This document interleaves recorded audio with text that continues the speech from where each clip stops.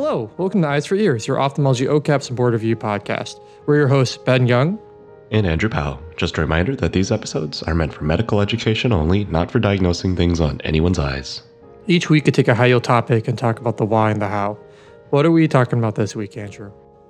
Today's topic is orbital lymphatic malformations, which also are called lymphangioma, which is probably what you and your attendings call it because this whole technical nomenclature change into orbital lymphatic malformation is more of a, you got to try to get all this stuff consistent with all the other stuff like choroidal hemangiomas, capillary hemangiomas, malformations, that sort of thing.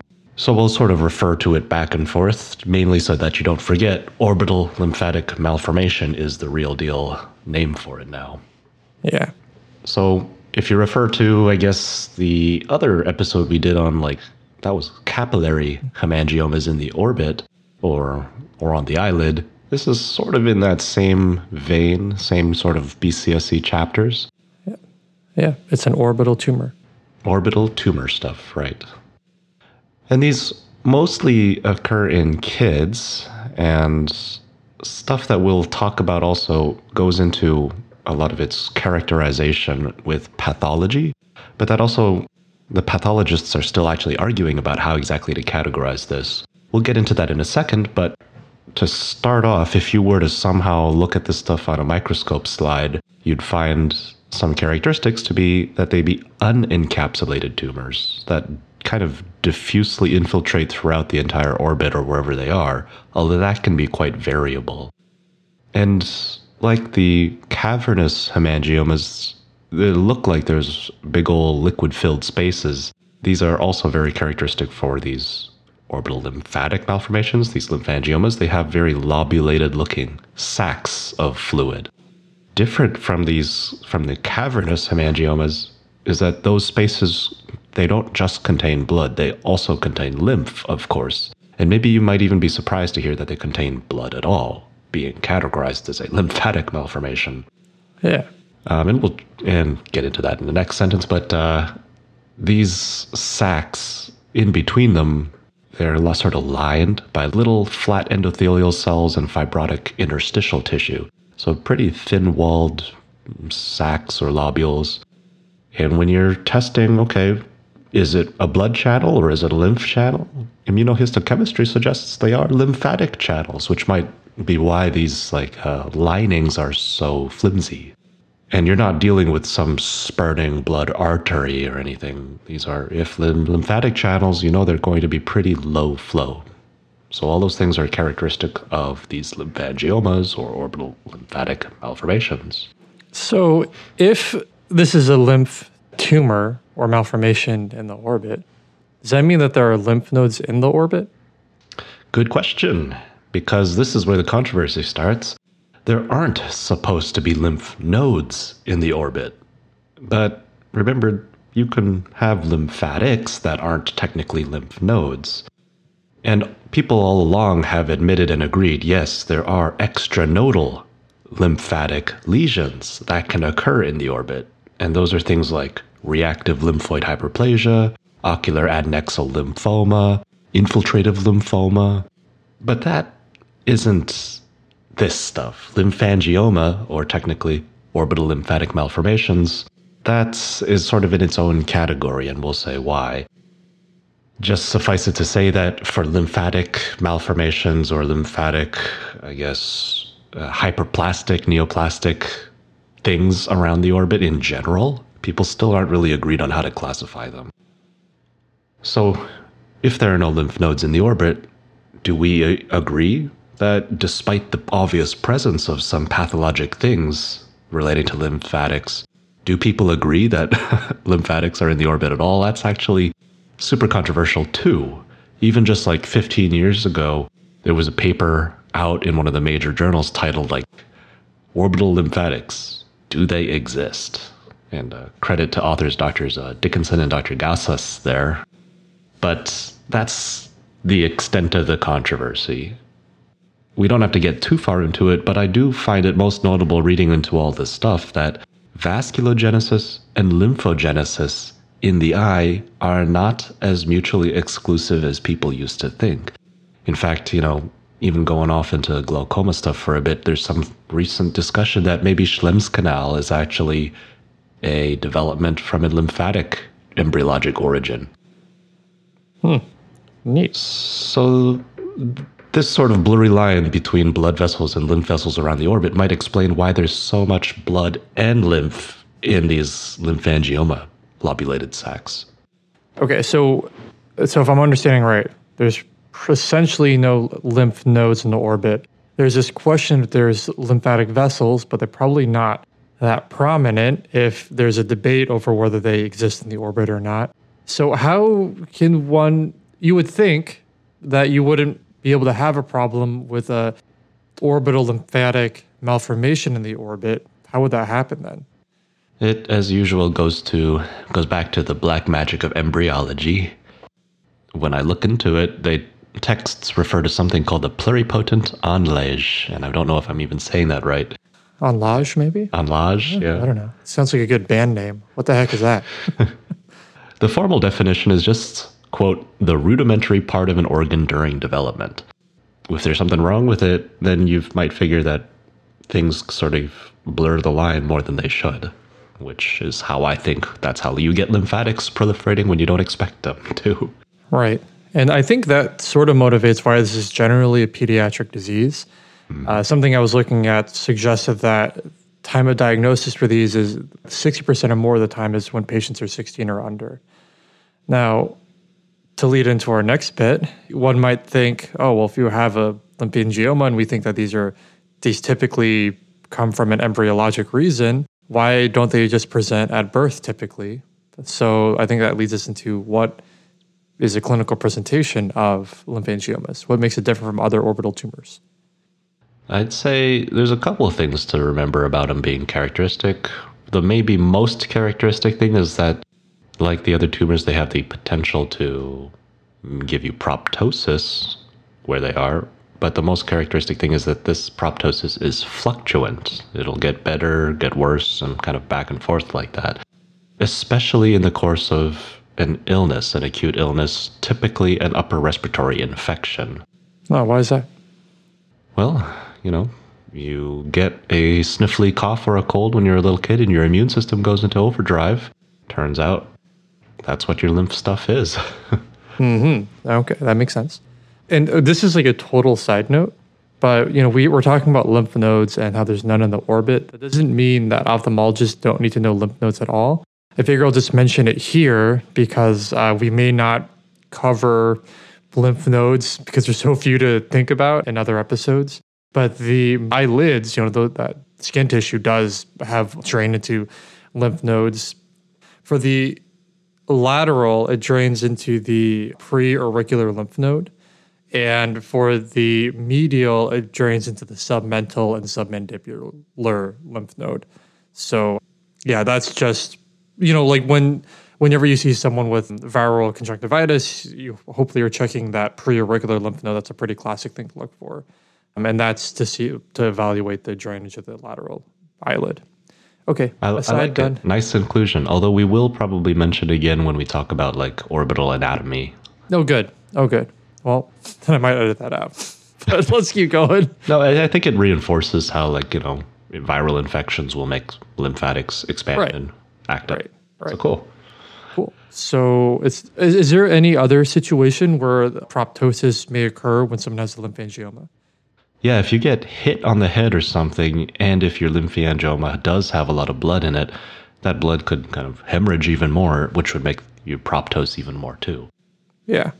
And, from my reading, obviously these are rare, so I'm not going to say I've seen a ton of these, but from my reading of these, it doesn't have to be significant trauma. It can be something relatively mild that perhaps even the parents don't notice that happened. But yeah, that can lead to hemorrhage. So the two things to remember are those URIs or even apparent spontaneous proptosis from a hemorrhage into this lymphangioma. Yeah. One thing that's different about this proptosis is some of the other orbital tumors or neoplasms or things, they could get bigger just with Valsalva, but these won't. So that's a bit unpredictable, but Ben, if we were to just leave one of these alone, what might their natural history look like? Yeah, it seems like it can vary quite a bit. Some are very slowly progressive over time, others can be pretty big and they can be extensive, almost infiltrating around the entire globe and enlarge really quickly, whether it's this kind of fluctuant proptosis or otherwise. Yeah, and that variability has a lot of implications about what you're going to do about it, really. Right. Because, as we'll talk about, they can be tricky to treat and therefore only really worth doing if it's affecting really important things. Like, what kind of things could it affect that you might want to worry about, Ben? Certainly things like optic nerve function or even possibly eye movements when it becomes significant enough. And remember, because these are generally in children, you have to worry about amblyogenosis, even if it's something that we hope might be transient. Absolutely. On an MRI, you'll see what the textbooks call this. They describe it as a multiple grape-like cystic lesions on MRI with fluid-filled layering of lymphatic serum and RBCs. So because the person's always lying down supine for an MRI, you'll actually see a fluid meniscus in each different cyst, each different lobulated sac. And that very well could be and is the difference between the lymph and the blood in each sac. It's just layering out like a hyphema or one of those weird candy cane hyphemas, actually. Right, yeah. Well, then the layering is the RBCs and the lymphatic serum, right? It's like yes, that's thank what's you. layering. Yeah. That is what I was trying to say. Yeah. No, I think you did say it. But just to Appreciate clarify, that. what is actually layering? And these fluid lines are like straight lines, so it's not like, they look pretty characteristic. Another thing you might find on MRI, if you image these patients, is about a quarter of them will have intracranial venous malformation.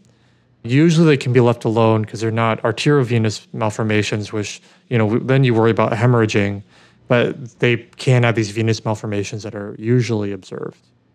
Yeah.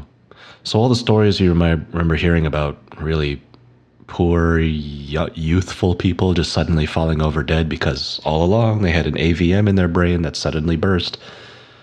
That's thankfully not the same as this, right?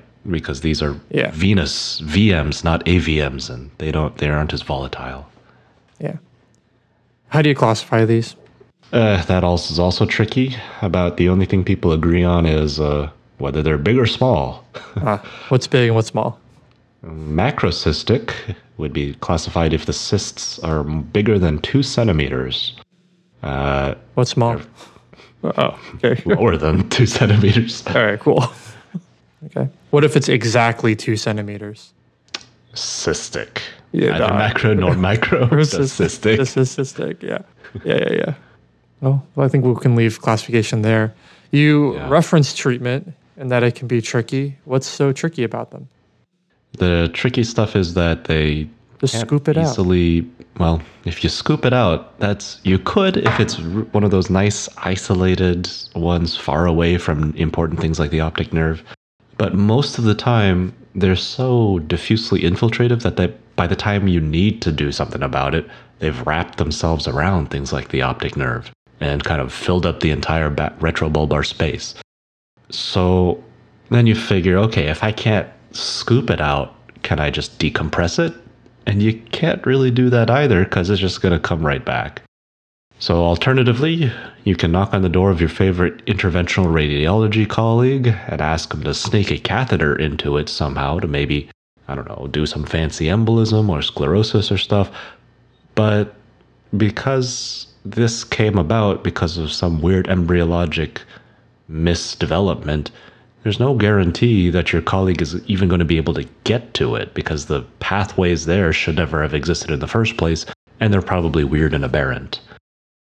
And because they're basically half full of blood, there's a huge bleeding hemorrhage risk as well. Right. And one study I was looking at suggested that it was a case series of patients that had surgical intervention for lymphangiomas, and it claimed that 71% of them had recurrence within 7 years. So even if you try to operate on these, there's a huge recurrence rate of lymphangiomas. So given that, Andrew, what is the strategy then to fix these or to manage these? You got two strategies. Run or fight, basically. Strategy 1, just do nothing. That's appropriate if it's an asymptomatic thing, and especially if it's not amblyogenic. I'm grateful that you made that point earlier, Ben. I'll just reiterate it there. But if it is amblyogenic or also very vision threatening somehow, then the one strategy that sometimes works better is actually usually still in your interventional radiology colleagues' armamentarium, which is sclerosis.